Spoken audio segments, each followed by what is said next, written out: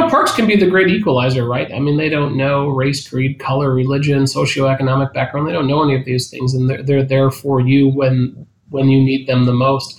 But to know that we have this capacity as a regional form of government to go through and with different communities that can't sometimes work together, we have the ability to thread things through communities in a very different way. And so we continue to help as much as we possibly can. We're working with the city of Solon and the village of Bentleyville on a trail concept. We're working on how do we continue to extend from Edgewater Park, and some are a little bit more challenging than others, but the opportunity there to make this connection is going to be really a unique opportunity.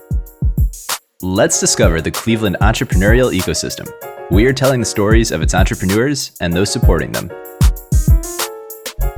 Welcome to the Lay of the Land podcast, where we are exploring what people are building in Cleveland. I'm your host, Jeffrey Stern, and today we are talking about one of my favorite things, what I would call Cleveland's natural respite. When I think about my time here in Cleveland, there are a few things that genuinely instill the amount of joy and of serenity as the Metro Parks do. As many guests on the podcast have pointed out before me, they are a genuine treasure here in Cleveland. And so with that, it was just a real delight to speak with Brian Zimmerman, who is the CEO of the Cleveland Metro Parks. As Chief Executive Officer of the Metro Parks, Brian is responsible for the management of over 24,000 acres of green space in Northeast Ohio, including 18 park reservations, 8 golf courses, and the nationally acclaimed Cleveland Metro Parks Zoo, roughly 1,000 employees, hundreds of miles of parkways and trails serving roughly 40 million visitors annually. And Brian has helped lead the park district's highest rate of land acquisition under any Cleveland Metro Parks leader in the park's 104-year history, aside from the Metro Parks founder himself, William Stinchcomb. And under Brian's leadership, Cleveland Metro Parks has been recognized nationally through several agency awards, including the 2016 National Gold Medal Award for Excellence in Park Management by National Recreation and Park Association, the highest national honor in parks and recreation. It is quite awesome to learn about the history and diversity and all of the work that goes into maintaining and preserving what so many of us value and treasure in the nature afforded by Cleveland Metro Parks. So with that, please enjoy my conversation with Brian Zimmerman. So I wanted to preface our conversation today just by expressing gratitude for the Metro Parks. I have a closing question for everyone who's come on the podcast so far, which is to ask what their favorite hidden gems in Cleveland are. And without a doubt, of the nearly 50 conversations with founders and entrepreneurs I've recorded so far, the Cleveland Metro Parks are people's favorite thing in Cleveland. For me personally, they are just this refuge from technology and screens and this genuinely beautiful haven in nature. And so in preparing for this conversation, I came to the realization that you genuinely may have one of the coolest jobs in the whole country here. And I also came to the realization that while I hold the Metro Parks in my mind in like the highest regard for things Cleveland has to offer, I had very little understanding of all the work that you do and your organization does to steward them, the underlying infrastructure for how you manage and support them, and really like the history of the Metro Parks and how we've gotten to where we are today. And so again, very appreciative for you coming on and sharing the story here. Well, again, thanks for having me. It's always neat to tell the story. And I don't know if I should be concerned that people think we're still a hidden gem. Our marketing team, I think, does a fantastic job telling our story. But really, with over 19.6 million annual visitors, a world-class zoo, 8 golf courses, 18 park reservations, more than 24,000 acres. Really, it's something that has grown from the very first 3 acres. William Stinchcomb, our founder, was challenged by Tom Johnson. He brought in the Olmsted brothers, and they really envisioned this interconnected and what they called at the time an emerald necklace. And certainly the emerald necklace has been used in Boston. It's been used as a moniker for green space that's connected. I would say Cleveland has done an absolutely fantastic job of connecting green space to people. We are now serving not only Cuyahoga County, but we have land in Lake Lorraine, Geauga, Medina, and Summit counties. We have land in 50 municipalities here in Cuyahoga County alone. One of our long-term visions is connect more green space in communities that we have not served. That is really our long-term strategy. We are now 104 years old, which is hard to believe. It is incredible. I will preface that the hidden gems part is more like there's always something very niche about the metro parks, like the willow tree in Edgewater or a particular waterfall in a given metro park by the national park. So they're always very niche, but I think everyone is well aware of the metro parks here. But to the history, so I realize people don't maybe think the metro parks is something that were founded in the way that a typical startup today is founded. But I'd love to kind of hear the founding story going back those 100 or so years, if you will, for the metro parks and begin to explore the history of how they actually came to be. I think there's a couple of ways to look at the challenge. William Stinchcomb, our founder, lived right near here. He was off the Clark Avenue. He did work for Mayor Tom Johnson. He was really a self-taught engineer. He helped design the Detroit Superior Bridge. That's one of his big projects. He helped do one of the beach houses at Edgewater when it was still a city park. It was a city and then run by the state up until 2013. But the founding really goes back to well before 1917. It took about 3 years. It took the help of civic leaders that include the Stofers and a whole host of other very familiar names with the city of Cleveland. But this idea of parks as a place for conservation of land and 1545 park districts, so that's what we're called. We're under Ohio Revised Code. So we're a separate political subdivision of the state of Ohio. Again, it's 1545-21, which allows for the creation of park districts. Our challenge is to conserve and preserve land in Ohio. It falls under the auspices of the probate court. There's only been 9 probate judges in the history of the metro parks, which goes over 104 years. Our current probate judge is Anthony J. Russo. He is the only elected official elected by the people. People often ask, why the probate court? Well, more than 100 years ago, that was the thing that was consistent in all 88 counties, and they settled land disputes. We are designed to conserve land, and therefore that's where the appointing authority has laid now for 104 years. The probate judge appoints 3 commissioners. They serve at the pleasure. They serve rotating 3-year terms. They serve as a president, vice president, vice president. They have 33.33% power. We do all of our meetings in public. We meet once a month on the 3rd Thursday. They appoint the CEO, secretary of the board, and the CFO, treasurer of the board. Again, so that's kind of the genesis more than 100 years ago. What's really interesting is the founding city was Euclid Township that actually brought the legislation forward to the State House for the creation of the 1545 park districts. It is an incredible story. When I was reading about William Stinchcomb, I came across a quote that man is an outdoor animal and needs to be connected to nature. And I just love the idea of that quote. And I'd love if you kind of speak to how maybe the philosophy or the concept of the metro parks has evolved or stayed constant from kind of the initial vision laid out and how you think about it today.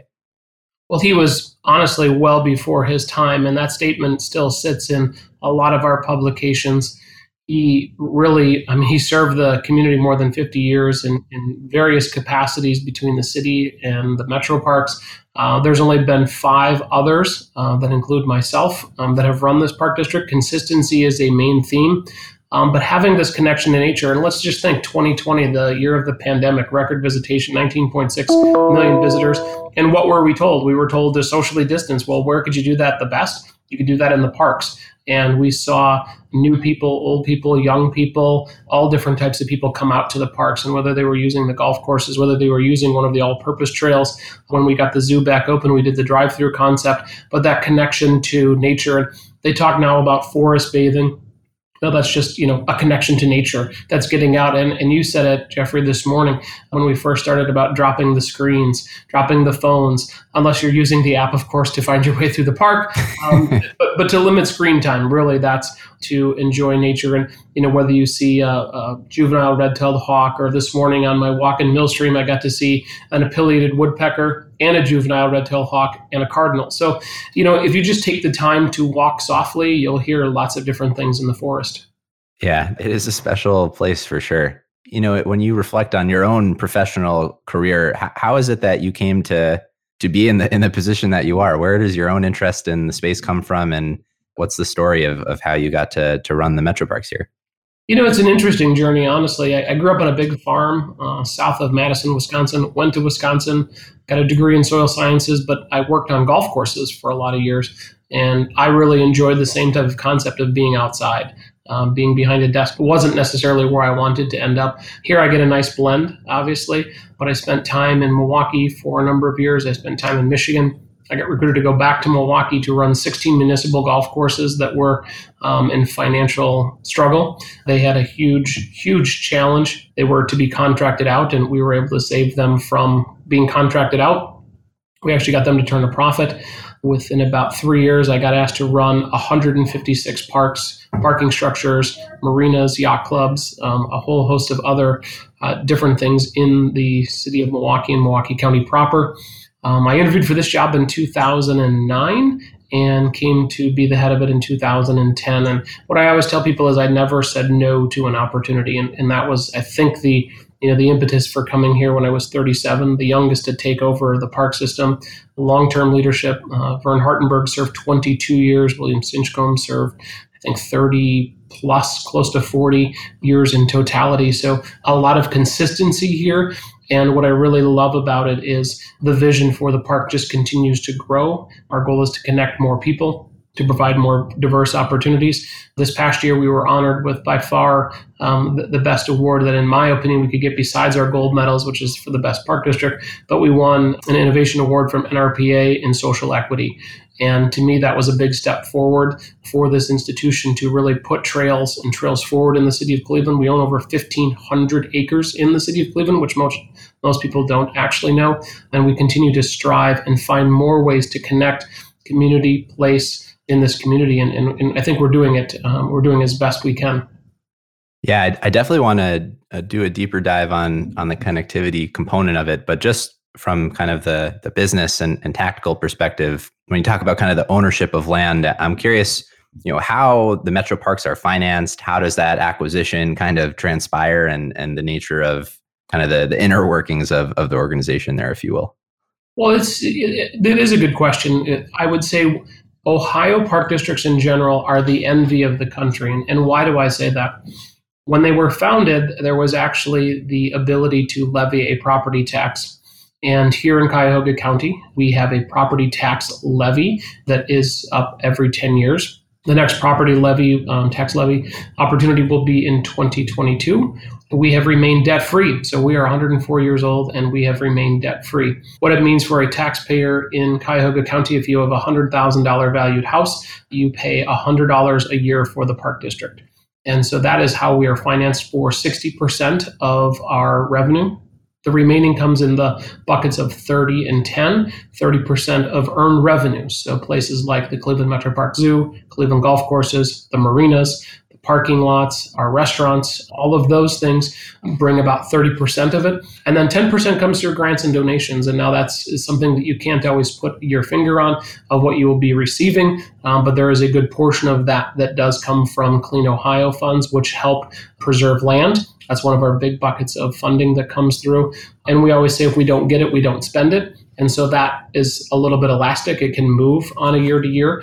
When we received the Tiger Grant, which really worked on reconnecting the trails, so it's transportation investment generating economic recovery, that was a $7.9 million grant that had leveraged $5 million of funding from the Cleveland Foundation, $3 million from the Wendy Park, $2 million from the Gunn Foundation, $1 million from the state capitol, and a host of others brought funds forward through NOACA, through the Trails Congestion Mitigation and Air Quality Grant. So lots of different ways, but it is really 60, 30, 10, 60% property taxes. We were affirmed the last time at 70% in 2013 when our last levy went forward.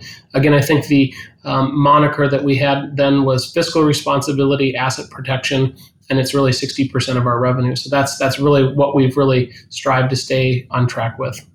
And you mentioned our park district here is kind of the envy of the rest of the country in some ways, and it is because it's a consequence of how we're financed in that way. Well, it is, because a lot of park districts where I came from, Milwaukee, was what they call in the GF, the general fund. And when things got tight, parks were one of the first things to get cut because we were a non-mandated service.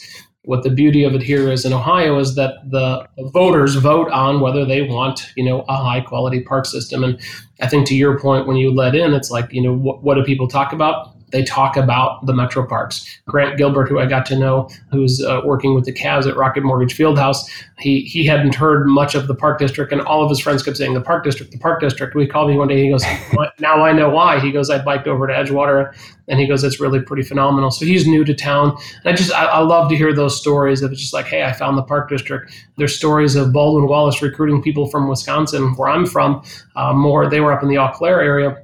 And they were just like, well, how about we take a tour through the Metro Parks? So they're like, what is that? And each one of them that went through the Metro Parks ended up taking the job. They're just like, we didn't know that this green space existed. I think a lot of people have this kind of self-determined image of what the Park District or what Cleveland looks like. And some come up with this, old industrial Rust Belt city. And I can tell you it's nothing near like that. When we hosted the Republican National Convention in 2016, the resounding comment was, I had no idea this was Cleveland.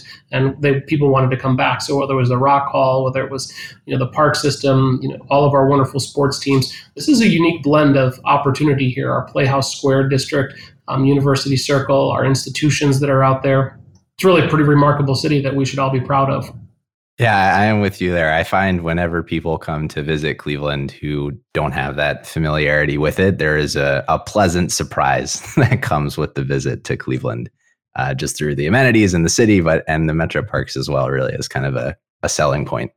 Yeah, and there's so many different things to do. I think to the point is that it's not just a singular park opportunity. You can start at Detroit Avenue by our Emerald Necklace Marina and go 34 miles on a bike on a trail, and you can end up on the Cuyahoga Valley National Park. And then you can use the towpath that you can go almost 100 miles north and south that will take you back into the city of Cleveland or down to Akron, Canton area, which is actually really pretty remarkable to have that much interconnected trail systems here. Yeah, it is pretty remarkable, and we can use that as a segue to talk about connectivity, because part of it is the geographic proximity you have to these parks. I think in terms of the vision that you have in connecting people, but one of the things that I've realized as well, it's really the breadth of activities that the Metro Parks have to offer to the people of Cleveland as well. There's really like an extraordinary amount of things that fall under the jurisdiction of the Metro Parks, and you've mentioned a handful of them already, from the zoo. But even like the water taxi and kind of infrastructure building that's happening. I know the Red Line Greenway just opened, which is about a block from my house, which is wonderful. And the Wendy Park Bridge to the Whiskey Island Trail and all of that development. So there's really like a breadth of things in it. So how do you think in terms of kind of that geographic proximity, but also the breadth of activities when you think about connectivity? I think it's unique to think of the Park District in so many different ways. The original 9 reservations that include Huntington, Euclid, Rocky River. Rocky River continued south until they renamed part of it Millstream Run Reservation. Brecksville, over 4,000 plus acres. But the reawakening, I think, to a certain degree, when the Metro Parks took over the lakefront parks, one looked at as an asset, but most recently really more of a liability to the community. And the liability, what I mean by it, is you drive by and there was no one using the green space. And to me, that was a complete tragedy. Knowing full well that in every other city, and I say that clearly, in almost every other city, parks don't look like that on a waterfront. And to look at the opportunity cost to change the narrative here in Cleveland, Edgewater Park is one of those success stories. East 55th, East 72nd, Gordon Park, Villa Angela, Euclid, Wildwood, all of those have come online and really, I think, changed the narrative of being a lakefront community. Now, having said that, you had mentioned the Red Line Greenway, the Connecting Cleveland plan. And why that was so successful is because it connected disparate areas that didn't have access, whether it be the Metropolitan Housing Authority, the opportunity there to see the water, but not to actually be able to get to the water. Cleveland has done the bikeway that goes along the shoreway. All of those things have been additive to the community that I think really gives a sense of place. And when you talk about being able to hop on a bike and to be able to go, you can literally wrap around the city now. And ultimately, our goal is to connect East 9th Street to East 55th Street with the city, with the county, with the Port Authority, and a host of others. But then you've got this wonderful loop to go all the way out to MLK, which is where our wonderful cultural gardens are. That is, talk about a hidden gem. Those are absolutely beautiful. You don't see those in a lot of other communities in that linear of a fashion with that old mature park system, that old mature feel. But then going out to the institutions, and then when the city completes a few of the connections back into downtown, this is a really big deal for this community. Now, certainly there's a grander vision. Do we connect? How do we connect the C's? Cleveland to Columbus to Cincinnati? That would be fantastic. We've had conversations with folks in Pennsylvania. How do we connect to the Allegheny? How do we continue to go east there?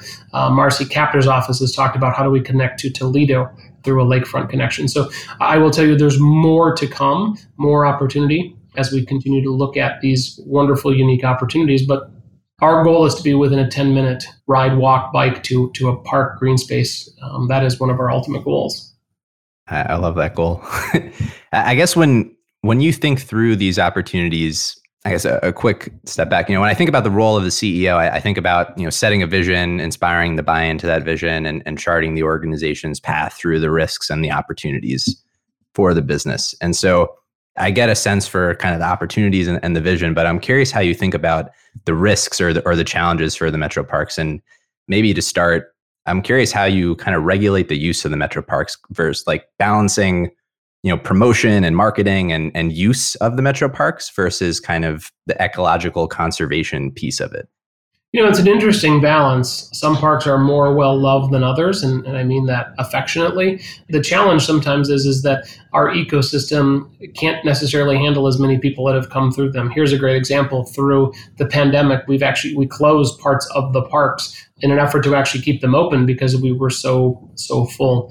Now, the balance on the ecosystem, meaning the terrain, the topography, those have been challenging. But most recently, almost 10 years now, Ralph Petrano and a Trails crew have been here with the help of the park managers, really looking at how do we return a lot of these earthen trails that, very frankly, were old farm roads or old farm trails or deer trails, and they don't necessarily follow the topography as well. So they've custom blended some materials that actually bind and hold better through the different rains, the freeze-thaw cycles. And and a great example is up on the top of Fort Hill at Rocky River, you could almost drive a semi through, not really, but wide as a semi. And now we've worked to narrow those trails and to narrow the footprint and narrow the impact. But you'll also see pushes and pulls on, just the ecosystem. For a while, we had a challenge with the equestrian community. A tremendous amount of miles are ridden here in this community from the horse community, but quite a few of them were going off trail, and they were really damaging the ecosystem, Hinckley in particular.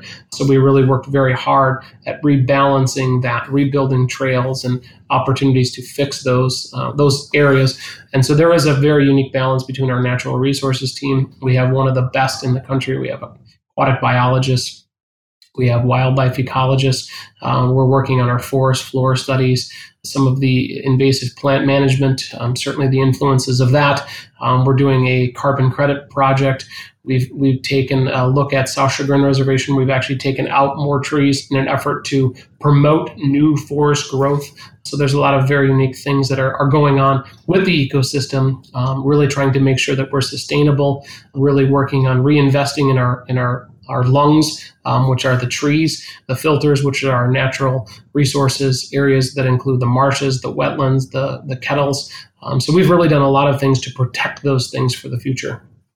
Yeah, building on that a little bit, more on the macro level, like how do you think about climate change and pollution? And maybe to start with like a specific thing, do you lament or worry about the condition of Lake Erie? Like how do those kinds of more macro level issues play into your thinking and how you think about, the preservation and conservation of the metro parks? I think we should all be worried. I mean, when you think at the balance of the ecosystem, the pressures, the pavement, the amount of impervious surface, the amount of garbage that gets flowed into numerous areas. They talk about the microplastics. Yeah, I'm not so sure even how to. When I remembered, I'm 48, seasons, right? Kind of definitive seasons that you could set your clock to. This was winter. This was, spring, this was summer, and we have like swinters now where things are just kind of blended together. We can have a 65-degree day and then we can have, snow the next day. And so I firmly believe the ecosystem has definitely changed. I've had the opportunity to speak at international conferences, and they talk about the permafrost coming out, and they talk about the rising in sea levels, and those are real things that are actually happening to our ecosystem. And so the mindfulness of it is extremely important. That's why we're working so hard on restoring our forest floors, our forest canopies here. We have an opportunity of riches here in not only Northeast Ohio, but in this Great Lakes region, whether it's Wisconsin, Michigan, any state that connects to the lakes. To have this amount of fresh water is something that we need to protect long-term, and that is an extremely important asset/resource for this region. When you look at the wildfires in California, you look at the floods in Germany, you look at the floods in New Orleans, there are some huge challenges, but we're a little bit more insulated up here. But having said that, we need to make sure we're taking care of it. To have 24,000 acres to be able to impact that is actually real. And so we do what we can each and every day to be part of the solution. Yeah. So you mentioned not only the breadth of activities, but I think the breadth of staffing and employment, responsibilities that the Metro Parks has a whole variety of roles that you need to staff and core competency that you need to have to manage the scope of this project. And you mentioned some of the roles already, but I am curious. I think there's close to 1,000, maybe with part-time, full-time, but what does the organization look like, and how do you manage the employment and staffing of it? Well, we manage it carefully, first and foremost, but there's about 950 FTE equivalents, and that can blend, throughout the year.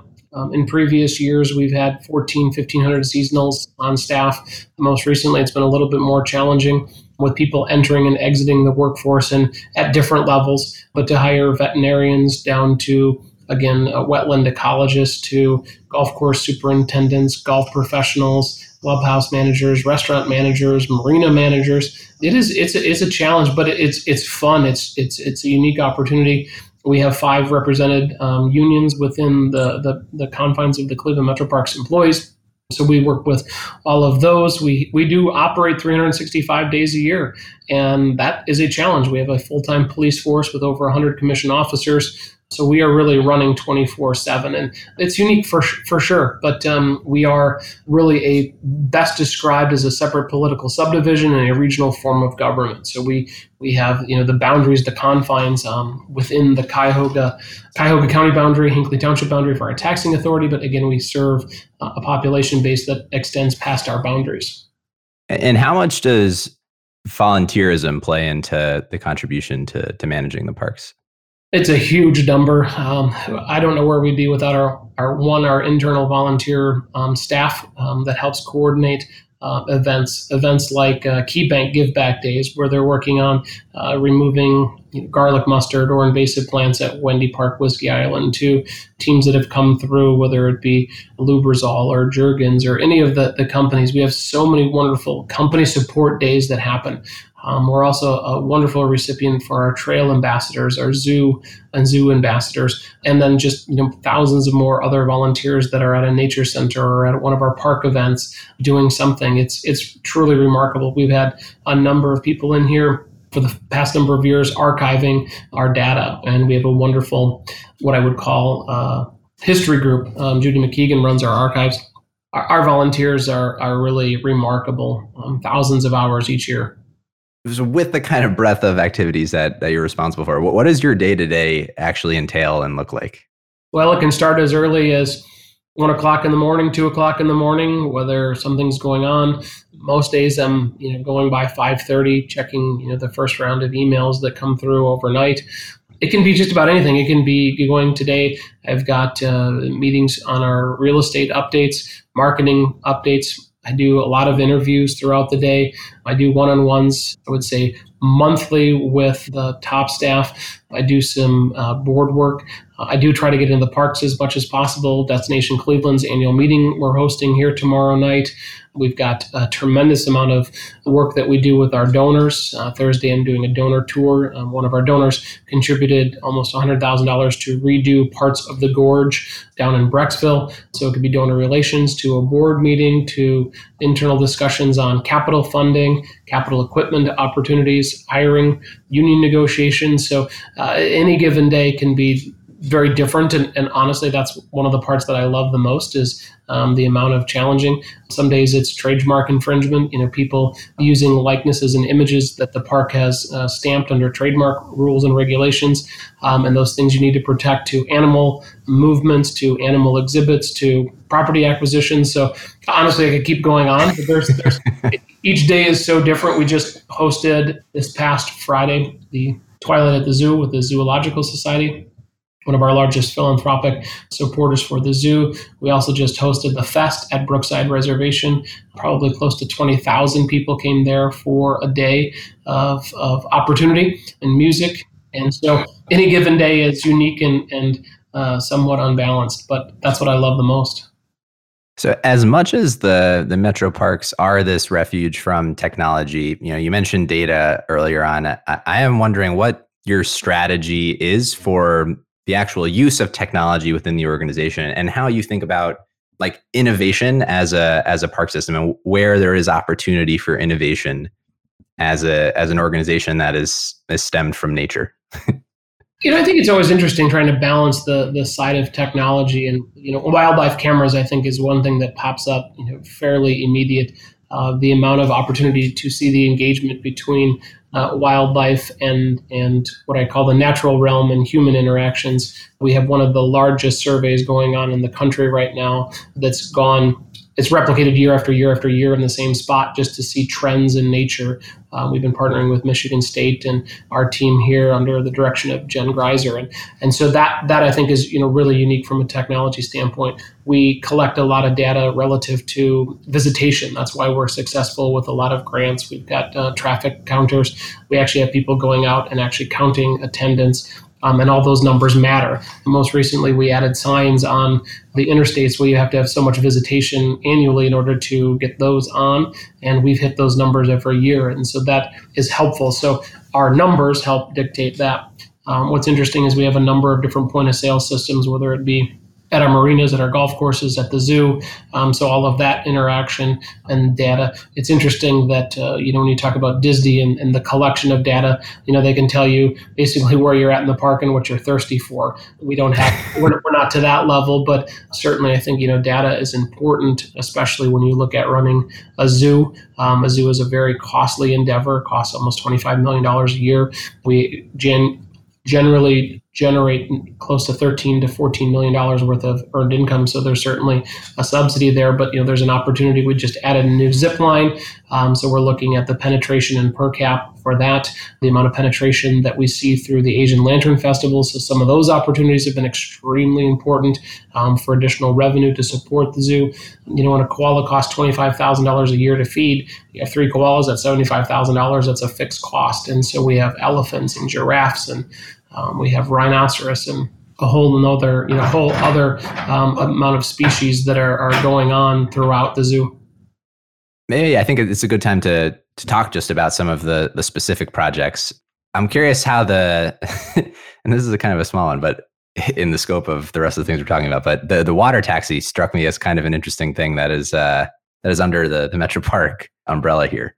Yeah, what's interesting about that is that if you're not from Cleveland, visualize Lake Erie connected to the Cuyahoga River. The Cuyahoga River, runs north, south. Well, technically it starts way north, goes way south, and then comes back north again. The challenge, though, is if you're on the east side, looking to the west, there are very few contact points to actually get across. Here, the first real contact point is the Center Street Bridge. Now, if the Center Street Bridge goes out, you have to go back to the Columbus Road Bridge, come up and around. It's not necessarily as easy. So the concept was, when we were working on connecting the trails that include the lake, the Cleveland Foundation Centennial Lakeland Trail, there was no real contact point for the downtown residents to get to the west side of the flats. And so that was the concept there with the water taxi. It had been here many years ago. I was not here during the heyday, as they call it, of the flats, but there were water taxis that brought people back and forth. Certainly in Chicago, New York, Inner Harbor in Baltimore, there are water taxis. As we have opportunity, we continue to try to make that connection, as unique as possible. It's designed to have bikes on it and go back and forth to connect the east side and the west side of the Cuyahoga River. It's a unique opportunity. It's certainly unique for sure. Yeah, it is a unique opportunity. The other thing I think I've always, and you've, I think, touched on it already, is just the opportunity of being on the lake, and just the opportunity that lies with, expanding the connection along that. And I know there's a whole history, politics, and everything that comes with that, but do you feel like there is the chance for a much more connected waterfront going forward? I mean, the answer is yes. It's Cleveland's uniquely positioned to do some different things, and whether it's the conversation that's centered around an airport, there's always, I think, an opportunity to have a different level of conversation with multiple other airports. And I don't exactly know what that means, but I'm a park guy, so to see more opportunity for green space, we've talked about CHEERS, which is the Cleveland Harbor Eastern Embayment Resilience Study, which is basically covering the East 55th through the Gordon Park area. What and how does that look like? Can we create more space there? For those that don't know, Edgewater Park was fill, and that was how it was created. That is all submerged land there. And so there are some concepts that would be relative to the east side as well, really putting together more opportunity to connect. And that would be, I think, a pretty remarkable step forward, but really celebrating it more through a lakefront bikeway. And whether the airport then does stay, and then can a trail be put on the, what I would call the northern boundary of it, and that may be sufficing some activity from an accessibility standpoint. It would be considered non-airport traffic movement north of a boundary line that allows for the flow of people to enjoy Lake Erie in a very different way. So I think there are still continued operations. The Cleveland Browns and their plan of kind of reconnecting and pulling what I call the bifurcated, where the Amtrak is / freeway system is, to really see how to pull that back in a little bit. It's a little bit difficult on days to go down just East 9th Street to make that really only connection there. So we look forward to seeing more opportunity to connect the malls to our lakefront. Yeah, me as well. My exposure to the metro parks are kind of limited to the experiences I have going to them. And so I feel like it's probably best to just ask you, what are some of the projects that are going on within the metro parks that you are most excited about right now? Well, we finished up a number of projects, one that include the Noshery out at Huntington Beach, one of the original reservations. We had redone a bathroom system in the previous year, and then revamped essentially the concession area with new seating, tremendous amount of community support. We've also added a liquor license there, so you can have a glass of wine or a beer in the evening. It's a really unique opportunity to catch a wonderful sunset. The Lindsay Family Play Space at Edgewater was almost 100% funded with outside funding. Donors, Teresa and Brett Lindsay, came forward and said, hey, we need to do something different than the two swings that are sitting here. William Stinchcomb, our founder, designed one of the original ones, so over 100 years ago that didn't exist anymore. And so that concept has come forward, making all these trail connections happen. The Whiskey Island Connector to the Wendy Park Bridge, which is this new iconic structure connecting across the Norfolk Southern Rail Track. The reconnecting community Cleveland plan that has included the Red Line Greenway, connections to the towpath. We're currently working on a renovation space for the Cleveland Metro Park Zoo to really talk about education. We've most recently added a zip line. We're in the current process of fundraising for a new bear exhibit that will be on the heels of a new gorilla and orang exhibit, which is going to be close to a $60 million endeavor for the Metro Parks. We've also put forward an opportunity to look at the chalet and its long-term use, whether we add an ice skating rink, we add a new chalet. Wallace Lake, we've talked about a new concession stand there. We actually need a few new maintenance facilities that are fairly tired, but we've also worked with our trails. We're putting a new pump track in our Highway Erie Canal Reservation, adding more miles of trail there. We're working on the gorge down in Brecksville, adding a connection down to the Chippewa Creek. We're also working at Henry Church Rock in the South Chagrin Reservation. We're adding a beaver lodge over in North Chagrin. Honestly, I could keep going on. There's a tremendous amount more activity that's going on. those are the ones that we've just most recently finished and projects that are currently in the hopper. Yeah. Of those projects, the one that I'm just very curious about is, so I realize there's, over a few hundred miles of trails. And something that has always confounded me is how those trails are maintained. Just like the scope of that project is very confusing to me. And I'd love if you could kind of break down how trail maintenance actually works at such a large scale. Well, it's each manager, each park reservation. And so, the Big Creek is a great example. We have a lot of neighbors, houses. Some of it's more in a protected situation. Some of it's, through the parkway. But we do maintain them throughout the year. And so whether it's, leaf blowers to keep the tree litter, tree branches off, whether it's in the fall, the hickory nuts, walnuts, etc. Those can be challenging on a bicycle. And then during the winter, we do plow them as well. So our wonderful teams that are part of our maintenance facilities at all of our locations under the direction of our park managers, they do a phenomenal job, not only maintaining that, but making sure that the bathrooms are clean, the garbage is picked up, the picnic pavilions are ready to go, the grass is cut. The overall park experience lies solely within the park operations part of the Cleveland Metro Parks, and they do a wonderful job, really second to none. And I love the fact that we're open year round. We also add cross-country skiing at locations on our golf courses. Golf is having not only last year a record year, this year it's still pacing and trending very well. We've done additions at our Seneca Park golf course. We're looking at going into Sleepy Hollow and doing some major renovations there, really bringing that golf course back. The Stanley Thompson is ranked in the top 15 in the country for best municipal golf courses. Manakiki's not far behind at number 27, so 2 in the top 30 in this park system. It's really, really remarkable. Wow. Yeah, that's incredible. Over the last 10 years or so that you've been running the Metro Parks, what have been the most surprising learnings to you? Things that you did not expect or assume coming in that you've learned along the way? When I first got here, the park system, as much as it was known, it was still relatively underexpressed, is I think the word. And our marketing teams have come up with some really wonderful campaigns, whether it was Come Out and Play, whether it was Find Your Path. We celebrated our 100-year anniversary in 2017. But that opportunity to keep telling your story, I think, is really remarkable. COVID has done some really different things for us. As far as large gatherings, we've been trying to be as socially responsible as we can throughout things. And I think we're going to retool and relook at, as we're going forward, how to bring some of the events that we used to do back. Our education teams pivoted as fast as anybody to more of the virtual side. I cannot say enough good things about the reach that they had when people were struggling and looking for not only content, but just the connection to their park if they couldn't get out.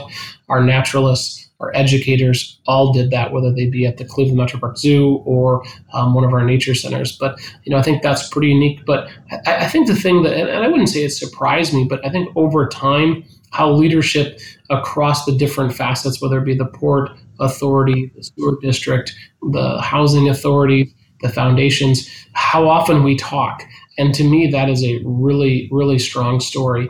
When you look at some of the communities maybe as big as Chicago or New York, I don't know that they talk as much as we do. And whether you look at the land conservancies under Rich Cochran, Derek Schaefer at West Creek, we're talking about how do we continue to do things and how do we partner. Partnerships are hard. Everybody thinks, oh, we'll just partner. But everybody brings something to the table. And I think when you bring something to the table, you have to understand that others are bringing things to the table too. And how do you step forward? How do you walk through? How do you make things happen? And to me, that's been really, truly remarkable. The amount of philanthropy in this community, it didn't necessarily surprise me, but it's humbling to see how people express their gratitude for green space. We continue to grow our endowment here, where we've got one of the largest funds at the Cleveland Foundation that allows for us to do things like the Centennial Plaza at Edgewater Beach. They've helped us do projects like the Euclid Beach Pier, opportunities to continue to put projects on the ground through an endowment is nothing short of remarkable. So people that have given to the Park District, we're thankful for. So not only have we talked about our volunteerism, but we've talked about our general endowment and our general help through philanthropic donations.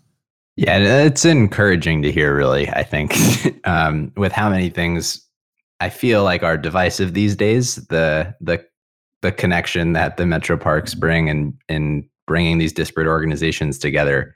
I mean, I feel like it goes back to Stincomb's quote of our need to be connected to nature. And it really kind of it is this unifying force. And so that's good to hear that is in practice how it works as well. Parks can be the great equalizer, right? I mean, they don't know race, creed, color, religion, socioeconomic background. They don't know any of these things, and they're there for you when you need them the most.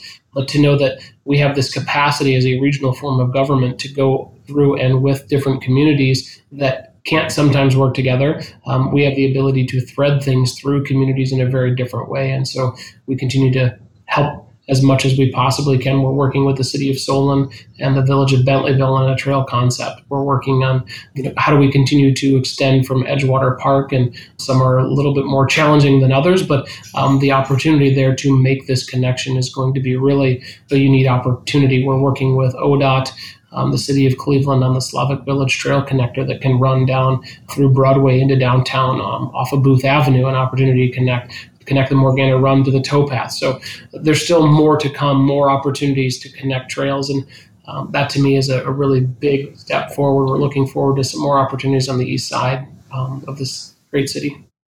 Yeah, and to me, it's pretty remarkable the speed of execution, really, because even just over the last 5 years that I've been here in Cleveland, it's pretty remarkable to see how much of this has actually, come to pass. It was just a few weeks ago for the first time.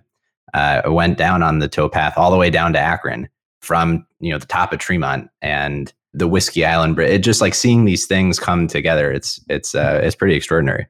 Well, I think that's the form of governance here is the opportunity to keep things moving forward. We have 3 park commissioners that serve at the sole purpose and sole function of allowing this park district to continue to move forward. They challenge us every day to do things for the community. And we've got a great project coming in our Garfield Park Reservation where we're going to bring back a 2.5-acre pond. We're going to build a brand new boathouse, connecting people to water, whether it's through, learn to kayak opportunities, whether it's learn to fish opportunities. Those areas are extremely important. And so they continue to challenge us to do things that allow us to continue to grow and connect people to this park district. Yeah, it is awesome. Again, can't express enough how much gratitude I have for the Metro Parks and the work you guys are doing. So like I mentioned when we kind of started the conversation, in the pattern recognition that the Metro Parks are something kind of uniformly that everyone appreciates here about Cleveland. But one of the things that we do is have people relay not necessarily their favorite things in Cleveland. Often it is the Metro Parks, but of other things that people may not necessarily know about. So the hidden gems. And so with that, what are some of those for you? Well, one, the tallest point in Cuyahoga County is on one of our properties, and that's the Seneca Park Golf Course. That was a work in progress with the city of Cleveland. We've renovated 27 holes. We're in the process of renovating 36 holes in the near future. The tallest waterfall, which I'm sure people have talked about before, in Mill Creek. It's the picture that actually hangs in my office. It's uniquely urban, and it's this wonderful, gorgeous, waterfall that sits there.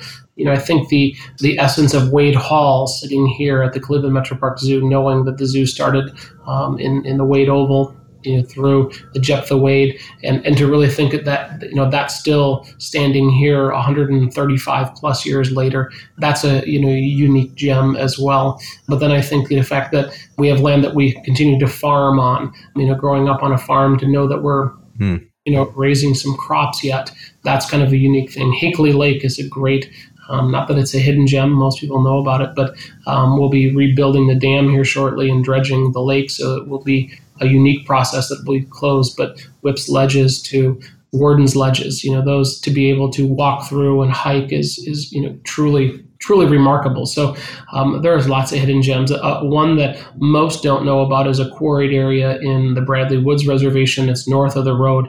I would always challenge people to bring boots. It can be very wet out there, but there are a lot of quarried stones that are still sitting there in many different ways, shapes, forms, and fashions. So that's kind of a hidden trail that most people don't use. Yeah, it is one of my favorite things actually about the Metro Parks is I feel the more exposure and depth I get into it, the more I'd realize how much there actually is to explore about it. So we'll definitely. And who can forget honey hot ice cream? Got to have some honey hot ice cream, whether it's at any of our park locations, but that's one of the staples of the park as well. A great partnership with a local business here. Cannot go wrong with some ice cream. Well, Brian, I really appreciate you coming on and sharing the story of the Metro Parks, and again, just for doing the work of stewarding the Metro Parks. It really is a wonderful thing that we have here in Cleveland. So thank you. You're welcome, and it's truly a pleasure when I get a chance to tell the story of the Park District. I think when people are reflective, think of it: 104 years. 104 years the Park District has been there. It's gone through now 2 global pandemics back in 1918, 1919. Now gone through one in our lifetime, but to know that we're here for you when you need us, whether it's a walk, whether it's a hike, whether it's a wave, whether it's a weight loss program, whether it's an opportunity to soak in the sun or dance in the rain. We're here for you. We're here for you, and please continue to come out and use us and support us. So we appreciate the time. Wonderful to be here. Thanks, Brian. If folks have anything that they'd like to follow up with you about or the Metro Parks about, where is the best place for them to go besides actually physically going to the Metro Parks? ClevelandMetroParks.com. We've revamped our website, and it's very user-friendly with a couple clicks. My email is on there. You can always reach me through the front office as well. Awesome. Well, thank you again, Brian. All right. Have a good day. That's all for this week. Thank you for listening. We'd love to hear your thoughts on today's show. So if you have any feedback, please send over an email to jeffrey@layoftheland.fm or find us on Twitter @podlayoftheland or @sternjefe, JEFE. If you or someone you know would make a good guest for our show, please reach out as well and let us know. And if you enjoy the podcast, please subscribe and leave a review on iTunes or on your preferred podcast player. Your support goes a long way to help us spread the word and continue to bring the Cleveland founders and builders we love having on the show. We'll be back here next week at the same time to map more of the land. The Lay of the Land podcast was developed in collaboration with the Up Company, LLC. At the time of this recording, unless otherwise indicated, we do not own equity or other financial interests in the company which appear on this show. All opinions expressed by podcast participants are solely their own and do not reflect the opinions of any entity which employs us. This podcast is for informational purposes only and should not be relied upon as a basis for investment decisions. Thank you for listening, and we'll talk to you next week.